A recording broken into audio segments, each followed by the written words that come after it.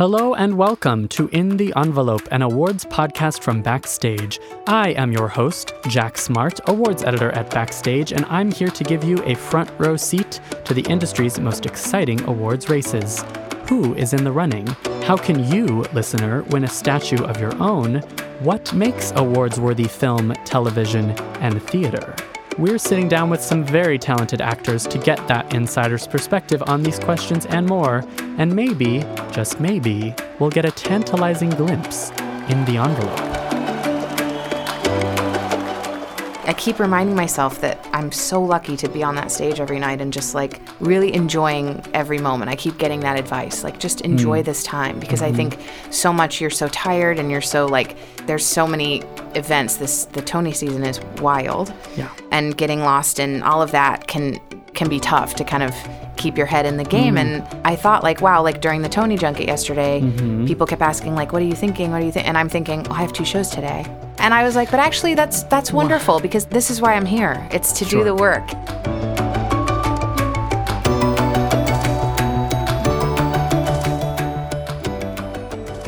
Welcome back, listeners, to another season, to a mini season of In the Envelope, an awards podcast from Backstage, because we are, for the very first time, this is a very exciting day, we are launching a series of episodes pegged to this year's Tony Awards. You thought this was a podcast just about film and TV? Well, first we thought it was just about TV, and then it turns out it was about film. It turns out it's also encompassing theater. And me being a total Broadway dork and a thespian who lives in New York and who sees theater all the damn time, it is very fitting and very exciting that we got to sit with some of Broadway's most exciting people, including today's guest, whose voice you just heard, Lindsay Mendez.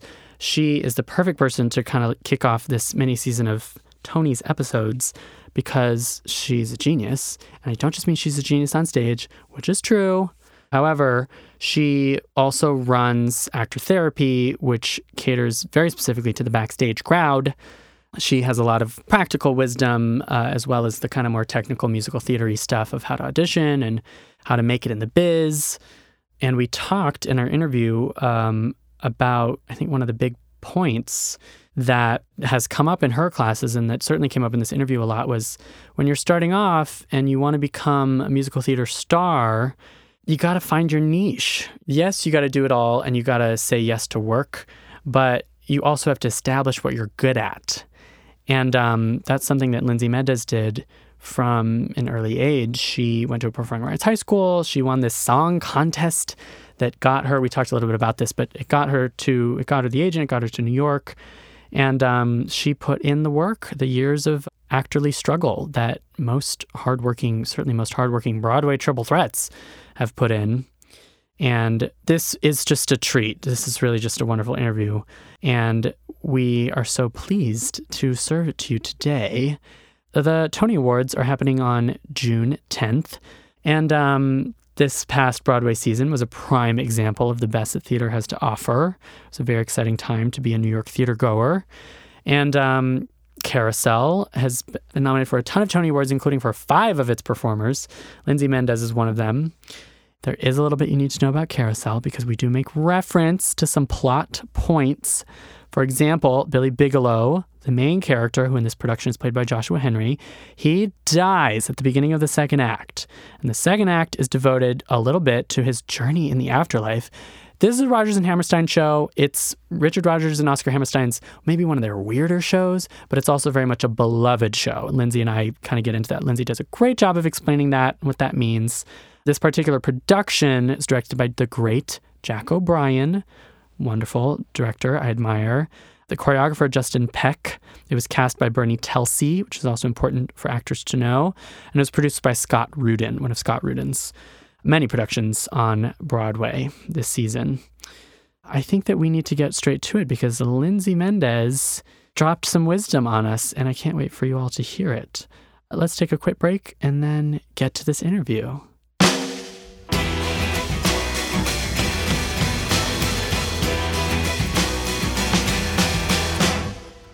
Lindsay Mendez is Tony nominated for her irresistible Carrie Pipperidge in the current revival of Rodgers and Hammerstein's Carousel.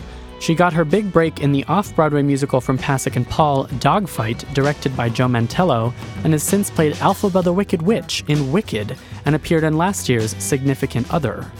Along with her versatility as an actor and sensational singing voice, Lindsay co-owns and runs Actor Therapy, a musical theater masterclass series in New York, making her a fountain of actorly knowledge. Here it is, our interview with Tony nominee Lindsay Mendez.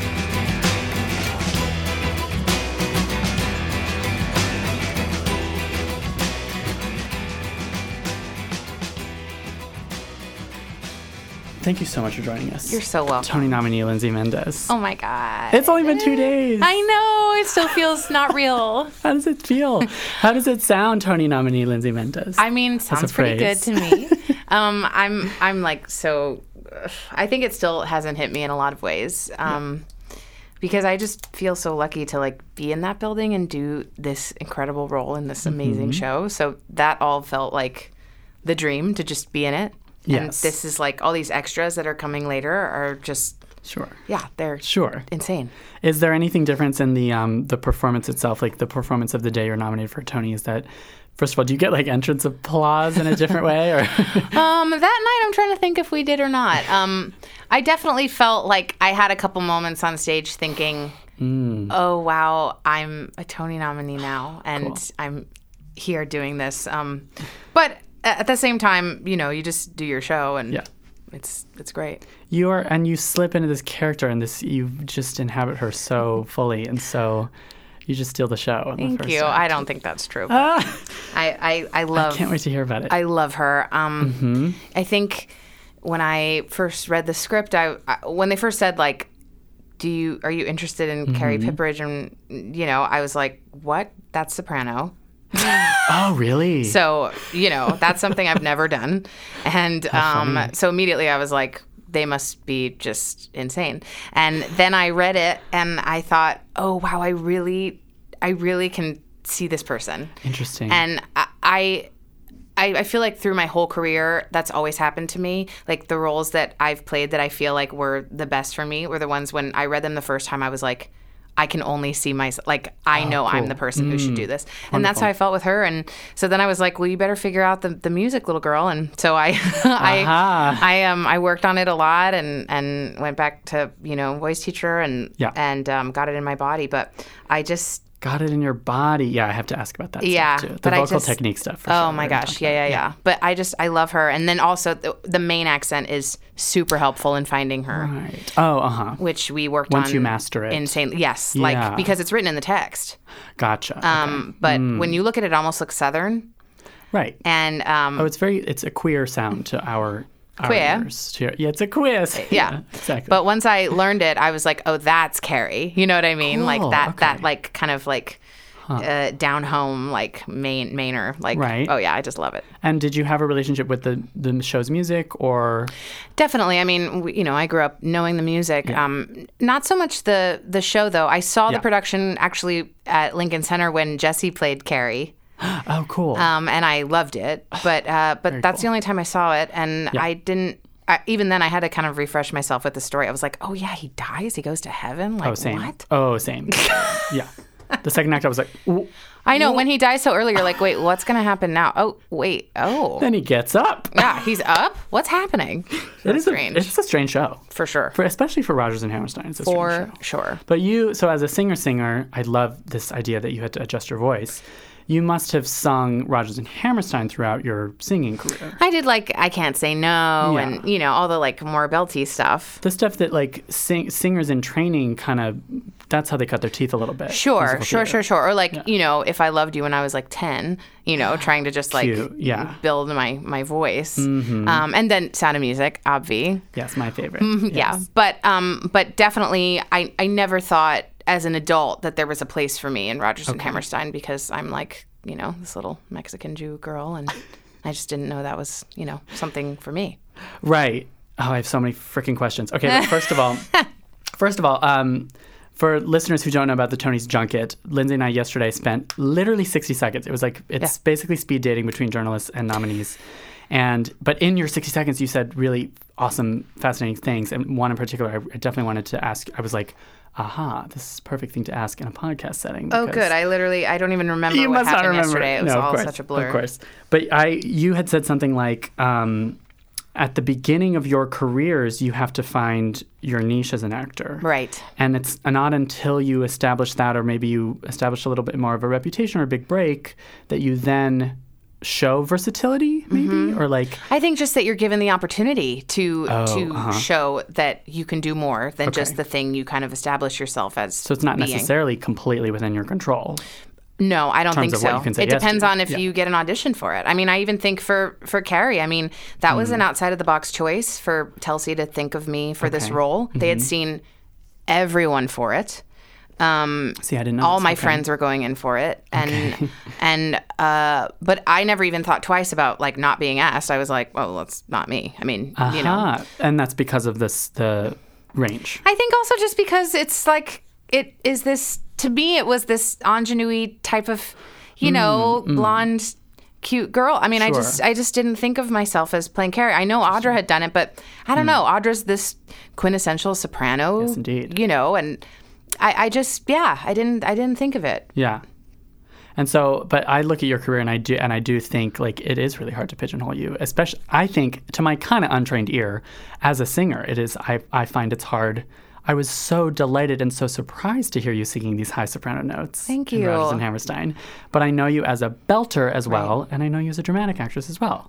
It's all these different niches that you've found. I mean, honestly, I've been so lucky to get to spread my wings in all of these different ways, and that's just because I think everyone who I've worked with has kind of taken a risk on me. I know this like about my just my history. I'm not a like, well, it's either her or her choice. I'm like the choice that's way over like in the other state, and it's like we could go all these ways, or we could like gamble Press with Lindsay. the Lindsay button. And I know I'm a gamble, and I've definitely been told no before yes. Almost every job I've gotten, it's been no, and then months later, yes. Wow. And it's like a pattern. And so Interesting. I do feel like it's just with people take risk on me, and then I have to step up to the plate. And that place I feel like I function really well in. I love to be the worst at something.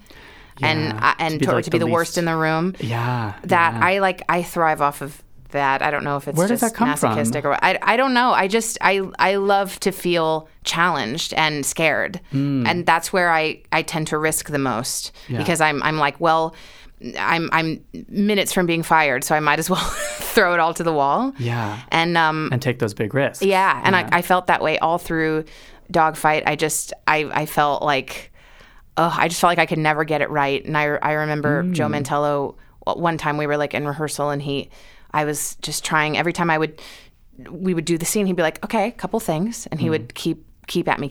And finally I just said, I want to get this right for you. And he said, Lindsay, it will never be right. Ooh.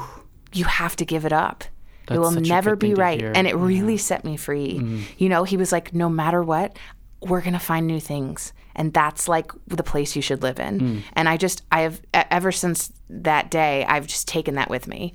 And so I live in that space all the time. And I tell my students that all the time, It's especially true of theater. Yes. It never is there's no such thing as a perfect. You can always find something else. And I love living in that space. Right. And you could drive yourself crazy trying to make it perfect, and you could get really neurotic about it and beat yourself up about it, or you could kind of be kind. 100%. And figure out what little things you can improve on just to be better. Yeah, and I also think it allows you to be more present in the scenes and with your scene partners every day, to find new things and play with them and keep the show alive and snappy, and not feel like you're giving the same thing every night.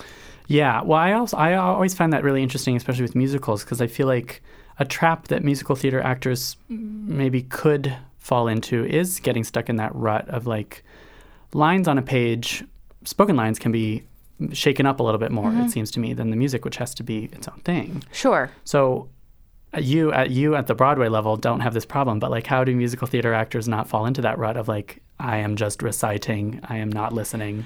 I mean, I constantly am after my students to monologue their stuff way before they ever put it to music. Oh, cool. And hear the sentences rather than hear the lyric kind of lay out with the tune. Because I think that if you follow, I mean, you know, songs are, the scansion is set differently and totally. Every song is different, but you really have to take it as you're still telling the same story. You just happen to be singing at the same time. And I think now, like, the more modern musical theater kind of way of doing things is making it more about the text and less about just these long sung lines. Gotcha. Okay. But with Rodgers and Hammerstein, it's been really interesting to kind of do both things, like honor that this score is this score and really sing it, you know, through long lines the way it wants to be sung, but still find that like 2018 sensibility and play with, you know, the story you're telling. And that's been something that we've all played around with throughout this process. And I'm really proud of kind of how we've been able to blend both things.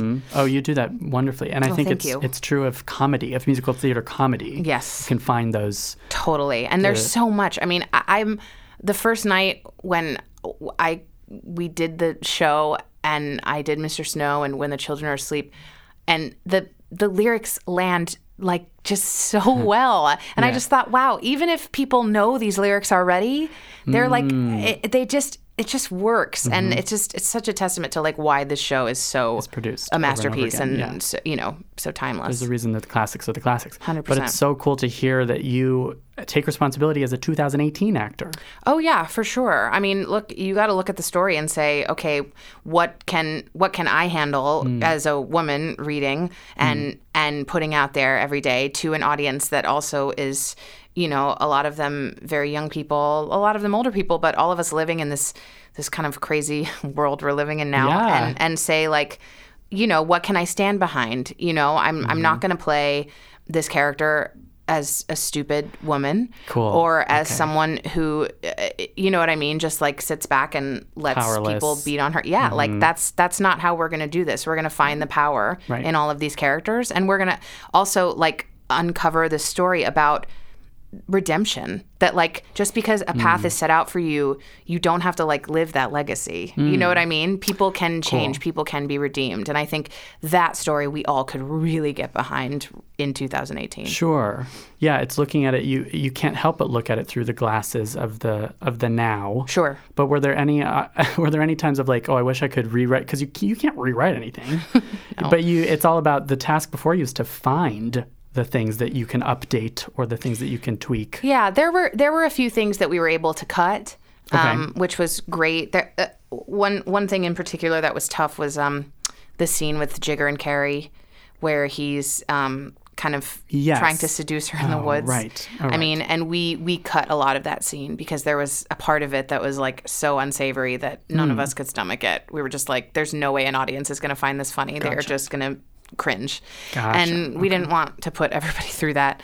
And I was like trying to make it work comedy wise. And I don't even think, and Jack O'Brien was amazing. And he was just like, I can't stand it. We got to cut it. And that's so interesting. So was that like a group, like who makes that decision? Is it ultimately him? Well, it's Jack and also the Ted Chapin of the Rodgers and Hammerstein estate. Okay. He had a huge part in kind of giving us the freedom to change and make snips, you know, to say, if we want to keep this show alive, we have to make it palatable, you know, for an audience of now.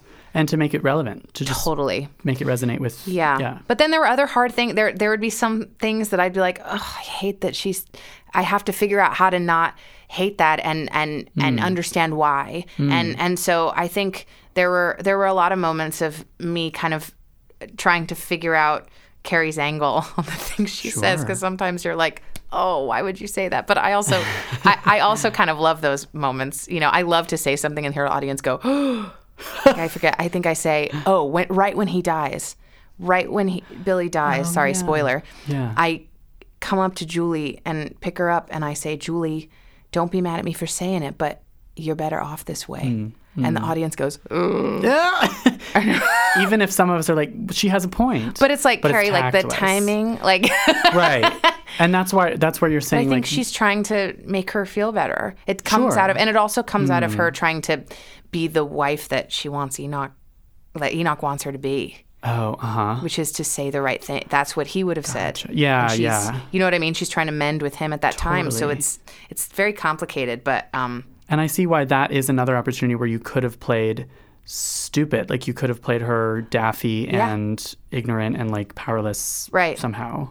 And instead she makes mistakes because she's big and she's bold. She says she's herself. In the moment person. Yeah. She's just like, I have to say this now. Mm-hmm. She holds nothing back. Mm-hmm. And I think that's very powerful, you know, so it's been fun to kind of figure all those things out. And with any role like that, is it a matter of seeing what's on the page? I love this idea of what you were thinking on the very first read.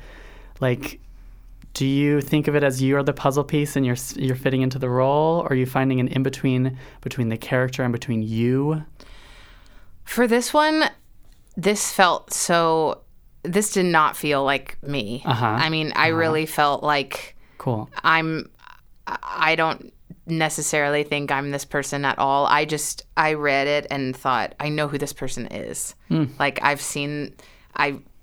could just envision this person and it took me a minute to kind of find her, but the essence of it, just of her, like she's such a badass, like she's just so like fearless and so like I don't know, I was like, man, I wish I could be this person.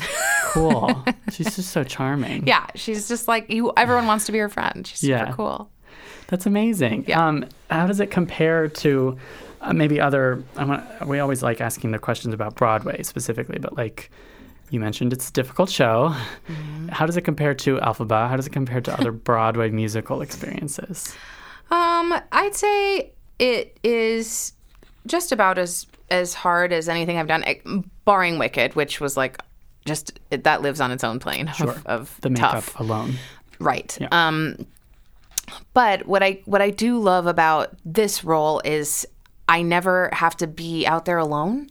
I get to share the experience either with Jesse or with Alex or with Amar. And I hate being on stage by myself. I love to have a partner. Ooh. I just find it, I have no interest in like having my own moment out there. I want to be sharing and connecting with. Yeah, I mean, I love the audience, of course, and I'm thrilled they're there. Partner, but there's nothing like having that connection with another actor.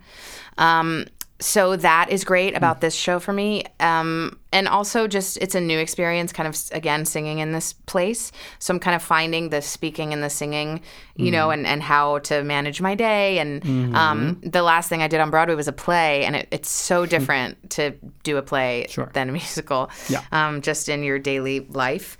But I also just think the older I get, the more I'm like, I'm less controlling about giving a perfect performance like we were talking about earlier. And just saying like, this is what I have today. And that's part of the fun is seeing what's going to happen out there and not feeling so, afraid that I have to be just right for everyone who comes every night, and just say like, this is in my body. I know it. And I'm going to go out and have fun with my friends today. And that fear that it sounds like you've tackled or overcome. Well, it's an ongoing journey. Right. Like, what is that? Like, what is the worst that could happen, I guess? Yeah, I don't know. I think I worry about, a worry would be, am I going to forget a lyric or a line, or am I going to crack on a note, or, things like that. And I just think they're old demons, I think that, and I do think the longer you're in the business, the more you do feel like an expectation to arrive and be what the audience is hoping you'll be. But I think at the same time, no one has seen me do it before, and they don't know what to expect. And I just have to, and that's the nice thing about doing a new show as opposed to doing something like Wicked, where people already know it and they're coming and they're seeing your version of it. I mean, not many people have come and said, I saw the 94 production, because, or especially, even if people have, it was so far away that this feels like a new opportunity for us to kind of just present the material. But yeah, and I want to be as good as everybody wants me to be. So, and I also, I think every audience like deserves my best show, But I've also just had to learn, like, my best is going to be different every day depending on how I'm feeling. Yeah, you know? And that is true of revivals in particular, like maybe older audience members, maybe those who grew up listening to Rodgers and Hammerstein, they must come in with a perception of Carrie. Definitely. And I've heard a lot of... Do you have to reconcile, or do you have to think about that? Like, people have just all said, I've never seen Carrie, played this way. And what way is that compared to other Carries? I have no idea, because I really don't know what anyone else has done with it. I mean, I said, I saw that other production, but it was a while ago, and I remember Jessie was wonderful, but like, I don't remember. And which is nice. Yeah. And I never saw, I like purposefully just didn't listen to anyone else do the material or try and watch anything. Cool. Yeah. So I've never seen Audra's version, which I'm sure is quintessential and incredible.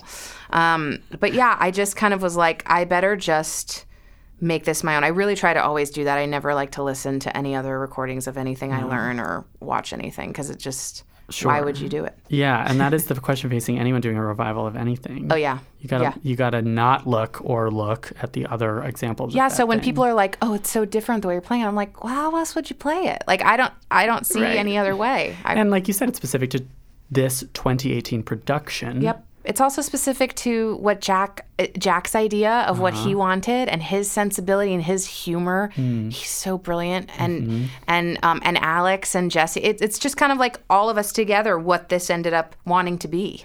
Yeah. I love that. Yeah. It's not just one dude's vision. Not at all. It was like all of us putting this thing together and finding where we wanted the story to breathe and have humor and be fun. And that's not just, my contribution. It's Jessie plays a huge part in that, and Alex and Renee and John. I mean, we all just like play together in this beautiful way to let the story kind of have that light when it needs it, because it's heavy. Yeah.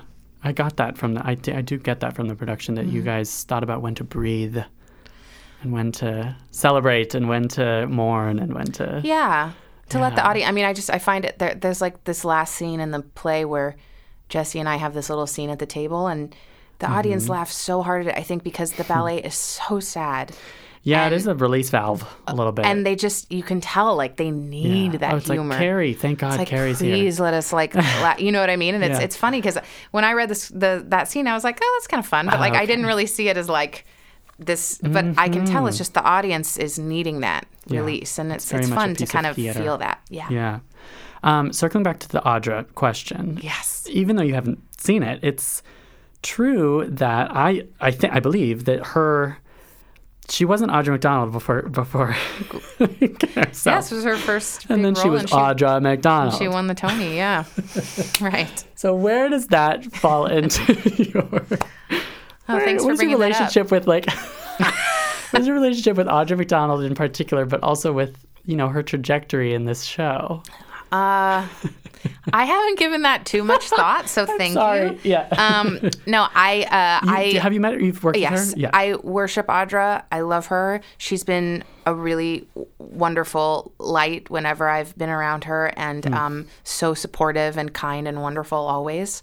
I haven't gotten to see her yet during this process. I'm hoping she'll come, Sure. But it's also weird. It's weird to go see things you've done. It's very strange. Yeah. I've had that experience too, and so I don't blame her if she wants to keep her own experience in her head.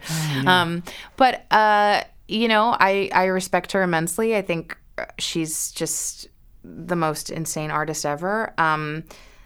As far as this goes for me, I'm just like thrilled to be on the ride. I feel excited to that people are loving the show. I feel like, I've already gotten so many different opportunities to kind of flex my little acting muscles, and I have no idea what will come after this, but I'm just kind of trying to live in this now place of really, I keep reminding myself that I'm so lucky to be on that stage every night and just like really enjoying every moment. I keep getting that advice, like just enjoy this time, because I think so much you're so tired and you're so like, there's so many events. The Tony season is wild. Yeah. And getting lost in all of that can, it can be tough to kind of keep your head in the game.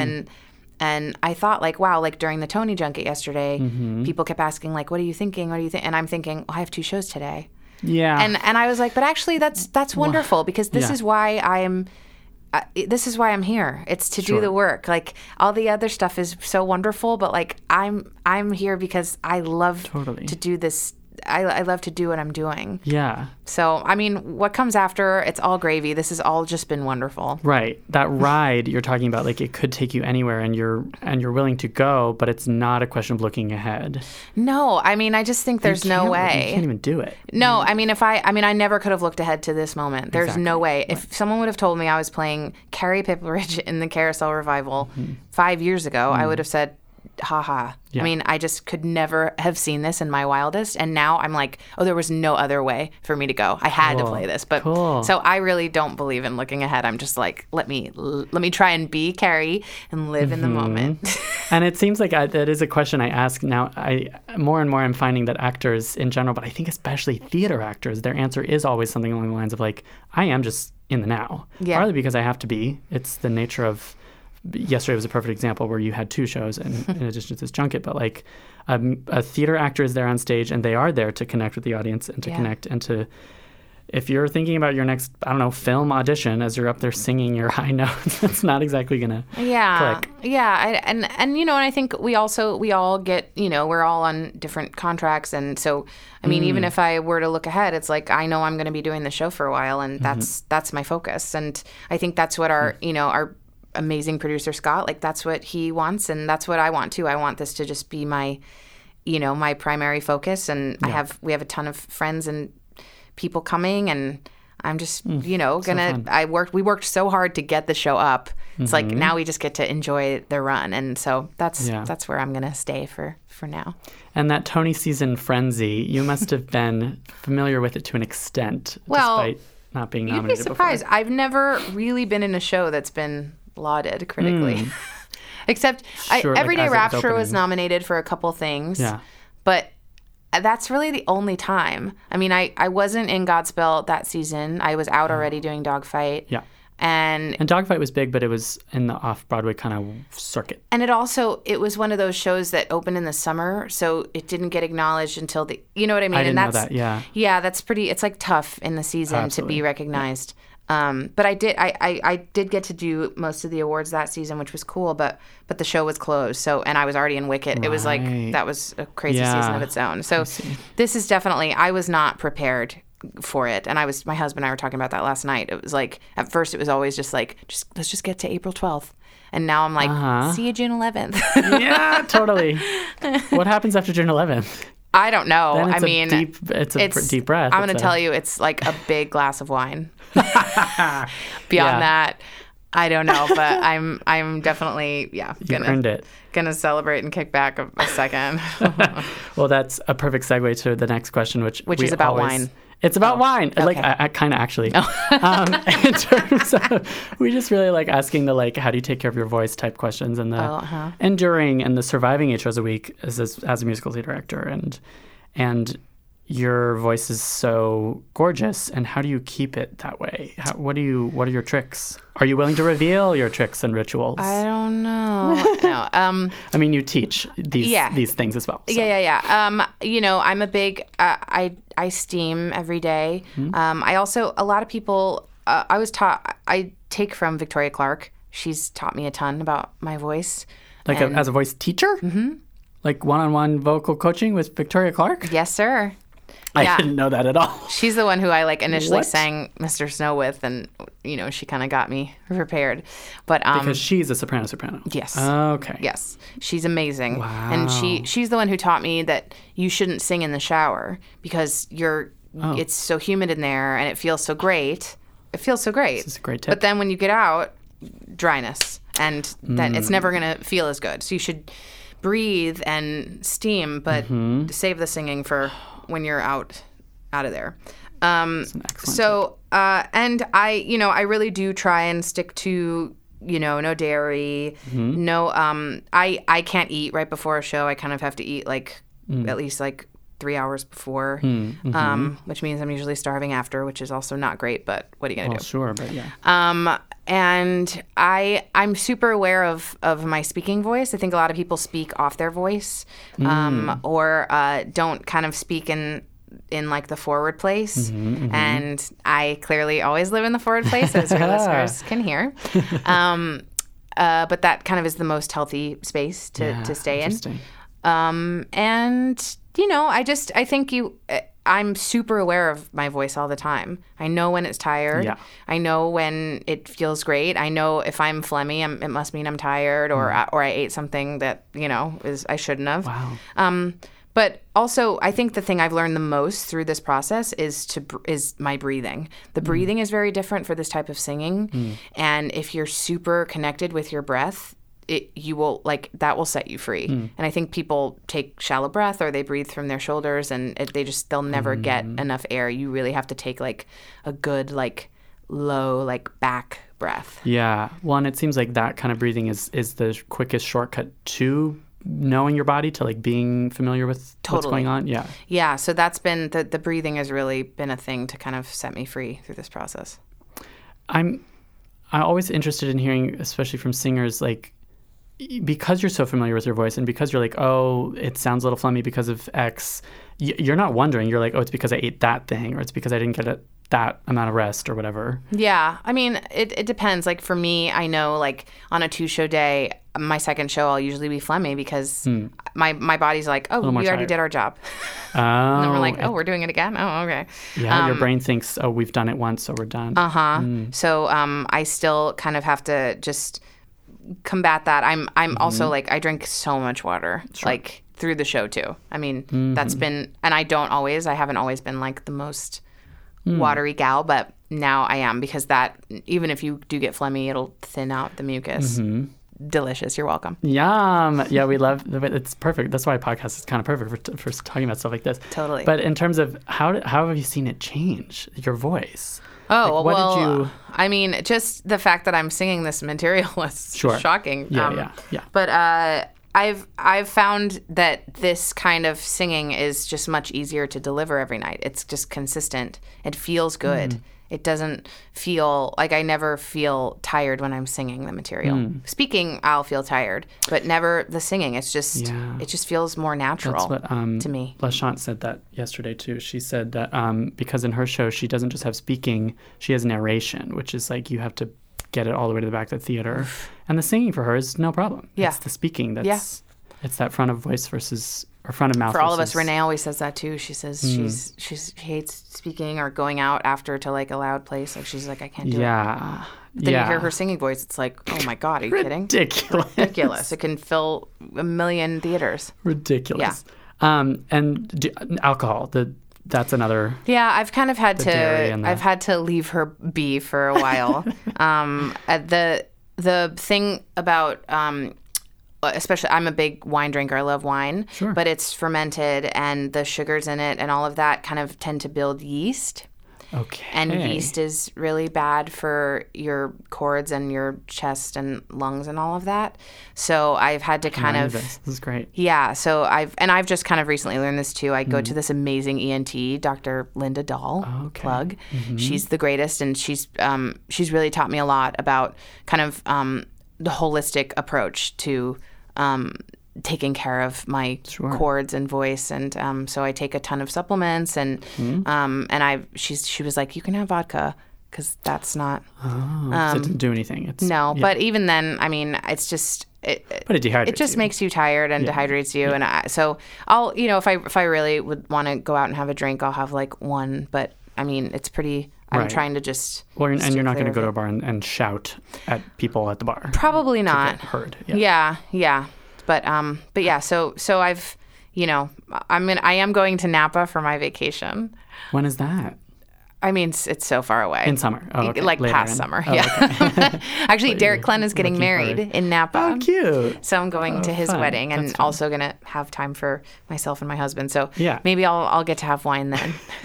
How often do you see this ENT doctor? I go, I go on a case by case need. Yeah. But also I have her number, and I can just text her and say, what do I do? Is it ever an emergency?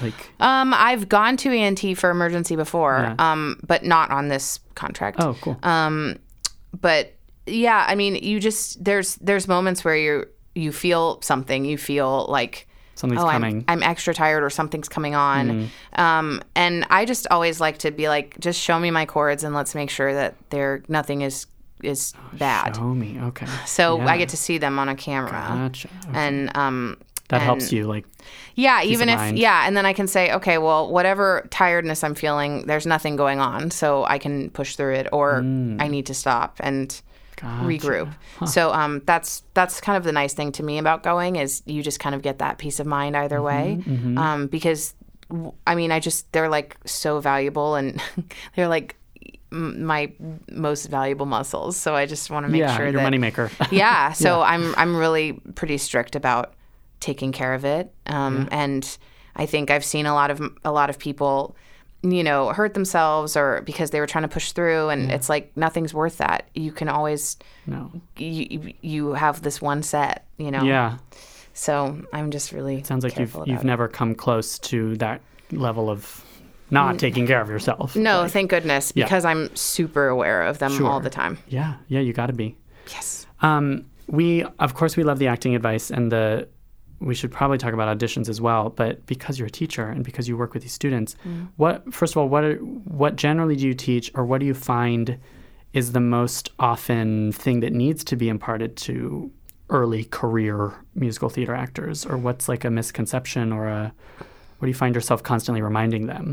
I think branding yourself is okay. Yeah, I just think people come in with this like vague sense of thinking they have to dress a certain way. Everyone dresses the same way for auditions, and everyone has the same material in their book, and that's just not the way to go. You really want to say like, what is the niche I fit in best? Who are the people I can look at that have careers and say like, I'm a mix of this person and this person. Cool. So I'm going to Google everything X person has done and everything Y person has done, and put a lot of that stuff in my book. And then when I come in, people are like, oh, you're a mini blah, blah, blah. Because people do that. They're like, you're the Kristen Chenoweth. You're the... 100%. That's like all people do is, oh, you're a Glinda. Oh, you're a, you know what I mean? Or even you're a just Jersey your boy. Your voice is this, your voice is that. Yeah. So I would say that's number one. And number two, dance. Oh. Constantly, like train. I just can't tell you how many actors come in and say, I'm a 2 out of 10. And the truth is, when you first get started, you're not going to be cast as a principal. You're going to be in the ensemble covering, and you're going to have to dance. Yeah. And I see people lose jobs all the time from the dance call. And it's like, why? Like, get into dance class. Not everybody has to dance like the dancers in Carousel. Right. But like, you do have to have a sense of your body, and you do have to be able to, turn and kick and look like you're comfortable in your own skin. Sure. And dance class is not expensive, and it's healthy and great. And I just think like, if you're choosing between like another voice lesson or like 4 dance classes, like take the dance classes. That's excellent advice. I feel like that's probably even true for dramatic actors, for non-musical, because like you said, it just puts you in touch with your body. It just totally. Yeah. I just think coordination, simple. Yeah. And I know people get afraid of it, or they say, well, that's just not my thing. And it's like, well, you're going to cut yourself out of 80% of the job opportunities. Because how often does someone brand new to the musical theater scene just land the principal role? Yeah. I mean, the first 3 Broadway shows I did, I had to like hoof my butt off. Yeah, right. And I danced my whole life, and I'm grateful for that. And even in Carousel, like I begged Justin to put a dance section in June for me because I really wanted to dance, and I thought that it would be fun for Carrie to dance. And I saw that, and he ended up, I love doing it, and he was really excited and grateful, and it was a great way to kind of integrate the principals with the ensemble in that way. I was going to say, that was really noticeable that you had a dance section, and Joshua Henry dances his butt off. Yep. And that's not, especially in a lot of the old classic revivals, you don't really see the principals doing that. Well, and Justin didn't envision that. I had to like kind of come to him and say like, I can dance. And he just didn't know that he could ask us to do it. Sure. And I thought like, he cast a bunch of ballet trained. Yeah. But, and I think he just was like, I didn't expect the principals to have to dance. But I also I thought about my students when I did it. I thought, you know what? Sure. I'm the one always preaching to them, you have to dance. Yeah. And I'm going to dance in this show, damn it. That's great. That's excellent advice. This idea, I'm fascinated by the idea of like, find the person whose career you can maybe either it's a type or it's that these are the types of projects I want to be in, and that person's been in those. What are yours? Did you have like a combination of a bunch of different actresses, or? I mean, look, I saw Sara Ramirez, when I was growing up, and I was like, oh my gosh, I was obsessed with her. Yes. Still am. Yes. So she was a big one for me. But then I also to be honest with you, I don't think there were a lot of women like me. Yes, growing up. This is what I want to ask you about as well. And I saw, I saw Patti LuPone and Ethel Merman, but they were all playing roles that, I was going to play in my 40s Did you and see 50s. Ethel Merman on stage? No, are you kidding? I'm not that old. No, but just like you know what I mean. The idea. And of Ethel I Merman. loved, I loved Judy Garland growing up, and Barbara, of course, and so all of these kind of iconic women, but. Really, on Broadway, I didn't see a lot of people like me. I'd say Sara was like kind of the only one. So I felt a little bit stuck. And my first agent, I remember, she was like, "You're not really going to work until you're 40." Why? What happens when you're 40? I don't know. Just that she thought that because I was not thin, that I just wouldn't. I wouldn't work. And. Was she talking about musical theater specifically? Yeah. Okay. And she also was like, well, you're not heavy enough to play someone heavy. So you are in this middle place. So you either need to lose weight or gain weight. And I was like, I don't think that's true. Yeah. I think most women in life are my size. But absolutely. So I fought myself with that, and whether I wanted to change who I was one extent or another, or just kind of believe that I could find a place, and I chose to do that, and then I found someone else to work with. I was going to say, you could have listened to that agent and really beat yourself up about these limitations, or you could have carved something for yourself. Yeah. Yeah. So that's what I did. And maybe not needed examples. It's always good to have those examples to model your career off of, but sometimes you got to have the initiative and the courage, I think. Yeah, and look, I also had, I was lucky enough to be getting bites, so at least people were affirming that there was a place for me. You know what I mean? I think that's the difference too. If you go through like 4 years of audition seasons with no bites, you got to kind of regroup. I was lucky enough to have little things here and there. I mean, I also moved here when I was 18, so I could play teenagers quite easily because I was one. Yeah. But I'd say getting enough of those little bites along the way, I felt like, you know what, I'm going to keep doing what I'm doing. Yeah, and not try to fit into some mold of some other thing. Yeah. Type. Yeah. And I also think I had an agent when I moved here, so and I kind of always had one, so that was easier too because I could get submitted for things. Like I think when you're doing the wake up at 4 a.m. and cattle calls, to go to a cattle call, you got in Backstage. They're not giving you as much time. They're just they're just putting you in piles. It's experience, but it's a lot tougher. Sure. Did you get this agent from just high school? Actually, I won a singing competition in LA when I was a junior in high school, and I got the agent through winning that at the Los Angeles Music Center. What did you sing? Timely. God, good morning. I sang Waiting for Life from Once on This Island. Really? Yes. How funny. There is some incriminating video. Is there? 100%. There's a lot of videos of you out there. Oh, God. Tell me about it. that one, I see. So that got you the agent. Okay, cool. Yeah. And the dream was always New York and Broadway. Yeah. There was no other. I literally was not good at anything else. So there's no plan B. No. And do you recommend that, do you have that piece of advice that I hear often, which is, if you want to do it, you got to know that that's what you want to do, and you got to want to do nothing else. I do. I stand by it. Yeah. It's true because it's a really hard business, but it's a wonderful business. Yeah. But you have to know there's literally nothing else for you. Yeah. And this thing that you said about you're auditioning, maybe someone's auditioning for a long time and they're not getting the bites. This idea of regrouping, what does that mean? I think get into a new class, find a new mentor, maybe a new agent. Yeah, maybe a new agent. Just you need support. You need encouragement. You need mentorship. I mean, I have Joe Mantello's my second dad and mentor to me. I have Vicki Clark. And I've always had all these people in my life that are constantly giving me advice and boosting me and supporting my journey. And I just I feel like you have to have those people on your side, and you have to be open enough to hear people because I know in actor therapy in my class with Ryan Scott Oliver, we always say especially on someone's first class, we say, we're here to hold up a mirror and tell you what we see. And that's not to hurt or offend, but it's to kind of say, like, this is what you're putting out. And are you happy with that? Or what are you trying to say? And how do we create something that's marketable, but that also feels like it's coming from you and something that you're like, you can 100% stand behind.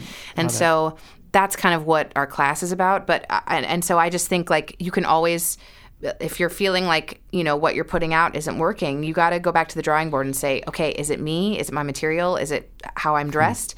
Am I lacking in an area? Like, you have to be real with yourself. You do have to really kind of look at yourself objectively and practical. Say, you know, what can I do better? Yeah, I mean, I guess that really is true of any artist. Like, you can't create art into a black hole. You have to also consider the business side of it and the commercial side of it. I mean, theater's such a business. Yeah, you know, it is, and that goes. You might as well play that game. Yeah, you have to look at yourself as a product. You do, and you know, and then there's social media and your website and YouTube, you know, content. I mean, all the time, if I refer a student to my agent, the first thing they do is just look them up online and look up a video. So if you don't have video content out there, like, you got to get on that. If you don't have a website, you got to do it. You need great headshots. You need to have social media, and you need to stand by your social media. Like, don't have pictures of you wasted with your friends at a bar. You know what I mean? Like, you have to really look at yourself as a product. Wow. Yeah. That's excellent advice. Thank you. What else? What other parting words that we should wrap up? What other words of wisdom do you have? Didn't I give you enough? So you have so much. You're a bottomless. You're just a wealth of information. Am I? Yeah. You're a genius. No, I think, you know, I think that this is a long game, and it's been so interesting, like, to go through this process, especially with this show and the season, and to be like, wow, I've been here for a long time. This is my 11th year on Broadway already. Yeah, wow. But to also be like, I know nothing. I mean, and I learn so much every single day, and there's been times in my life where I've been like, oh, I've got it all figured out, and that's just so not true. And I think you have to constantly live in, like, not knowing what's going to happen next, and try and stay open, and know that, like, you don't even, like, you can't begin to comprehend, like, what you're going to know in a year from now and in 2 years from now. And that's the best thing about being an artist and doing what we do. And I just think, like, the more you can be comfortable living in that scary space of not knowing, the better it's going to be for you. Yeah. It just all goes back to what you said about, like, it's never going to be perfect, and it's about that constant improvement. It's totally and kind of relishing that and kind of loving that process of bettering yourself. Yeah, you gotta love it. You gotta love living in the fear. That was a brilliant end note. Sorry. That was a really good note to end on. Lindsay Mendez, congratulations on your Tony nomination. Oh my God, thank you. And thank you for joining us. 100%. Thank you.